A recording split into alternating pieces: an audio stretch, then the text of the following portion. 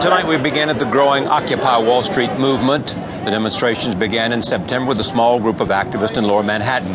In recent weeks, they've spread to major U.S. cities, including Washington, D.C., Los Angeles, and Chicago. They're speaking out against what they see as corruption, corporate greed, and economic inequality. The overarching message of what's going on here is about the process of government. And we understand that nothing really can be changed on an individual policy basis until the bigger structure is addressed. And it's the money in politics and the way that elections are conducted favors so greatly a tiny percent of the country that when we talk about the 99%, that's not really a metaphor, that's a literal 99% of the country.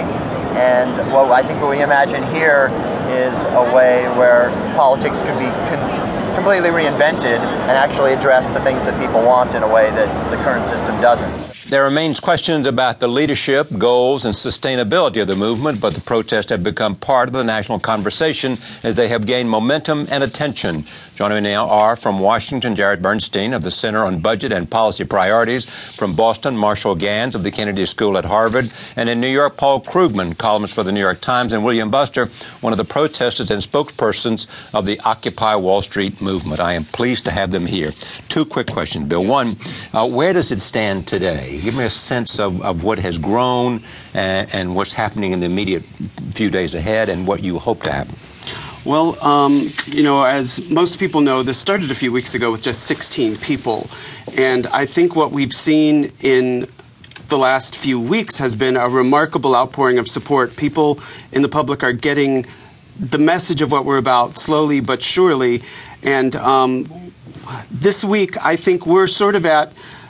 It took the protests in the 60s sometimes years to get the kind of recognition we have now. I feel like we're accelerating the same process of recognition, dismissal, judgment, and then acceptance of our group socially, both by the media and politicians. We've been the number one item on the news talk shows this Sunday morning. I myself went to the Christiane Amanpour, and it was phenomenal to see that in 3 weeks we've been able to engage in a national discussion about what's wrong and starting the dialogue.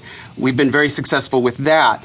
And I think reaching out to the media right now is our focus, to let them know that we do stand for something.